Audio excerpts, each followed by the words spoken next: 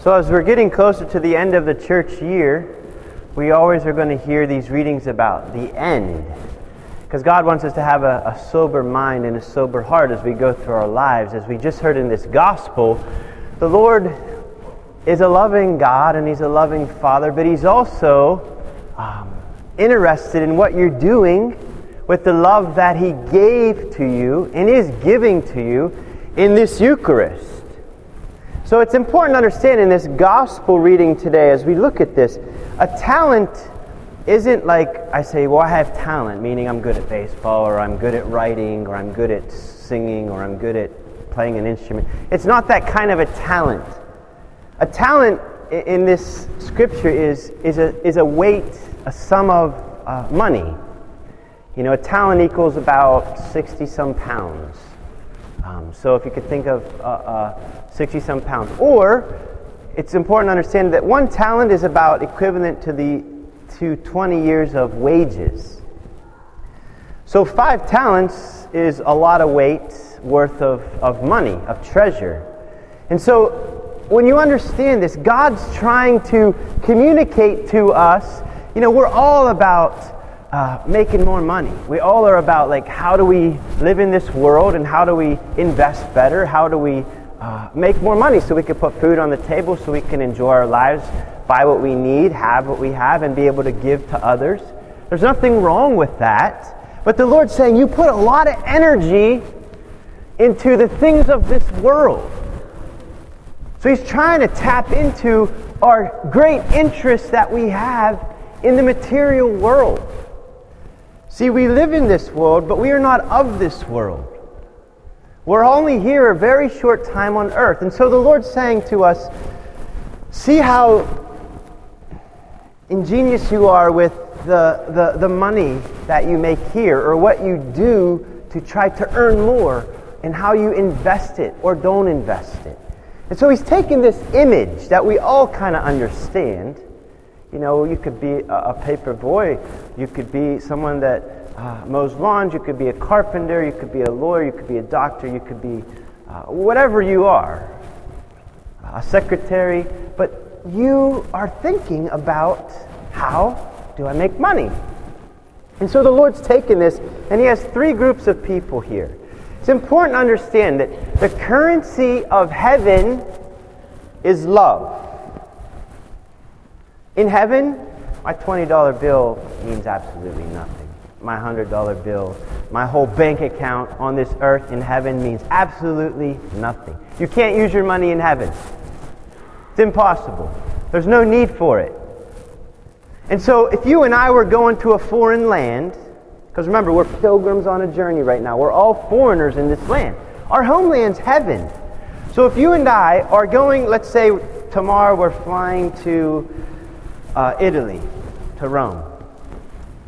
Well, if I don't consider what currency do they use in Italy, or if I'm going to Spain, or I'm going to Asia, or China, what currency are they using? So if we're going to heaven, at least if I'm thinking about I'm on a journey toward heaven, then I should be thinking about what is the currency in my homeland, heaven. And so the weight, notice it says here, He gave to each according to his ability. So God gave one 5 talents. I'd like you to think of talent as, again, weight, an amount of love being given to one person. So the man that was given 5 was given a lot of love because he was able to love. See, not everybody's able to love because some of us are more broken than others. But you that are broken are able to love. Just as someone that's very psychologically, emotionally, and spiritually healthy can love more because they're freer than someone that's psychologically, emotionally, and spiritually broken, who has a lot of pain, that can't think as much about others because of the pain in their hearts and their lives and their marriages. Okay, so God gave one 5 talents, meaning 5, let's just say, 500 pounds of love. Another he gave 200 pounds of love. Another one he gave 100 pounds of love. Each according to his ability. Now what happens in this scripture? I'd like you to think of it like this. Lord, you gave me a family to love. It was very tiring and stressful. The person with 5 talents would say this, but I love them. I invested the love you gave me, God, into my family. To whom much is given, much is expected. The one that gave 2 was given 2. Lord, here's kind of how they would speak. Lord, you gave me a family. It was tiring and stressful. I was selfish sometimes, but I did my best to love them. So the person with 5 invested everything. The person with 2 invested the best they could. They were selfish at times, but they invested. The person with 1, what happened? Lord, you gave me a family to love. It was tiring and stressful, and I didn't want to invest because I was afraid it might cost me something.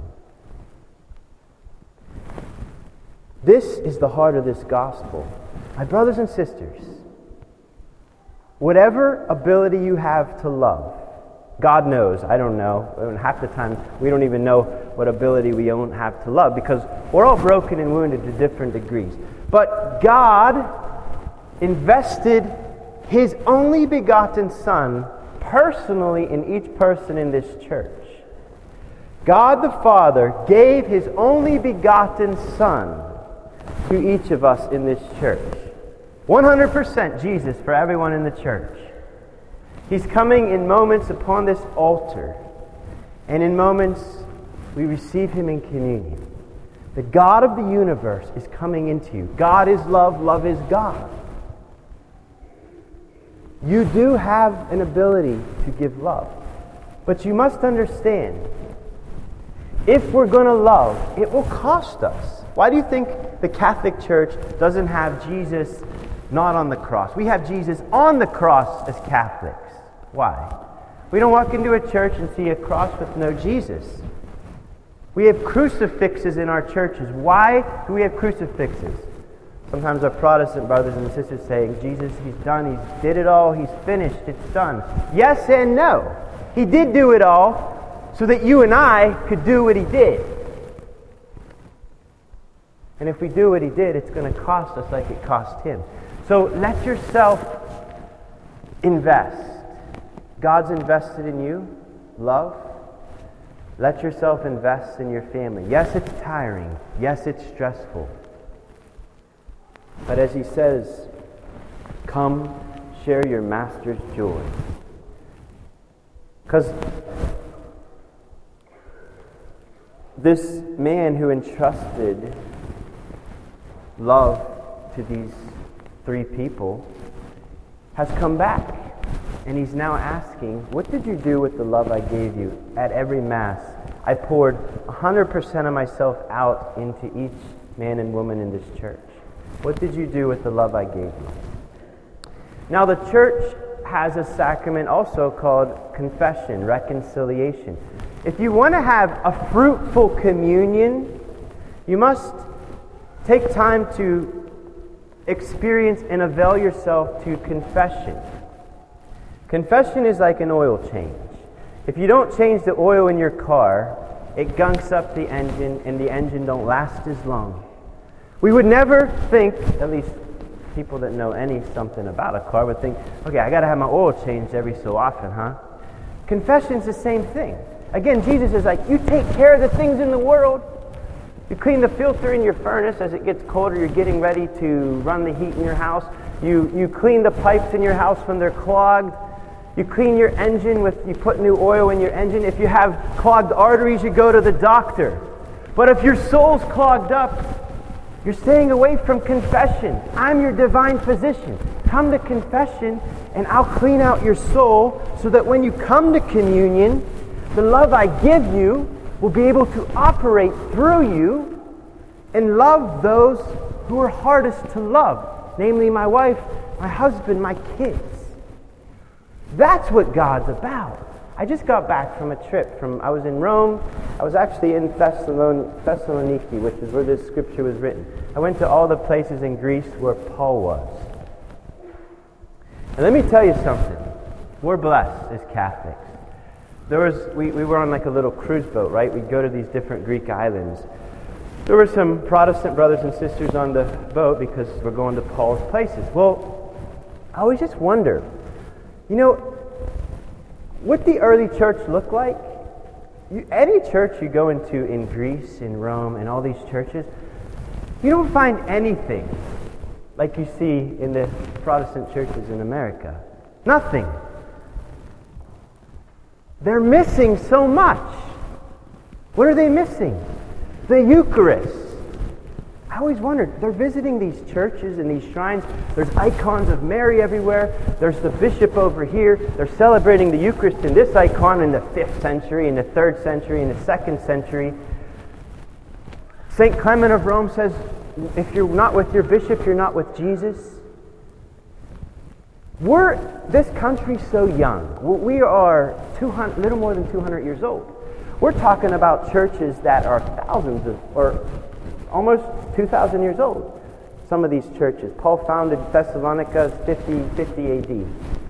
But what I'm trying to say is this. To whom much is given, much is expected. As Catholics, we are so blessed. The God of the universe is coming onto this altar. The God of the universe is coming onto this altar through the gift of the priesthood today for you. For you.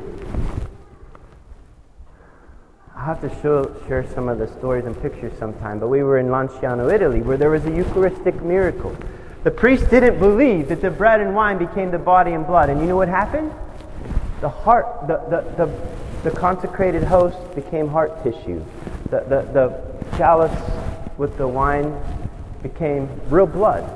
And you know what? In the 1970s, scientists studied this miracle and proved that everything is blood type AB, myocardial tissue from the heart. You can study these things as Catholics. Jesus don't do miracles of the Eucharist just because he feels like it. He's trying to say to Catholics, you have it. Be proud to be Catholic. Be proud to share your faith. Next time someone says to you, have you personally accepted Jesus as your Lord and Savior? You ask them, where's that in the Bible? It's not in the Bible. That's their tradition. What's in the Bible? To be saved, be baptized. That's in the Bible. We have the fullness of the faith. You can study history. Don't be afraid of it. You can study the faith, study history. What you're going to find is God has given us all that we need to love one another as he loved us. We're not going to be perfect. But as we get closer to the end of the year, we're going to have many opportunities, Father Tom and I, for people to receive confession. Don't be afraid. I was at Mercy last night hearing the confession for the girls. They had a retreat. These young girls inspired me. They taught me how to go to confession. Their hearts are so beautiful. These young girls in high school giving their hearts to Jesus. And we as adults sometimes forget the simple and beautiful things. Let children lead you. Your children are taught that the Eucharist is the body and blood of Christ. They're excited. We forget that as adults. So let's ask God to recover in us a gratitude for all that we have today in this beautiful gift of our faith.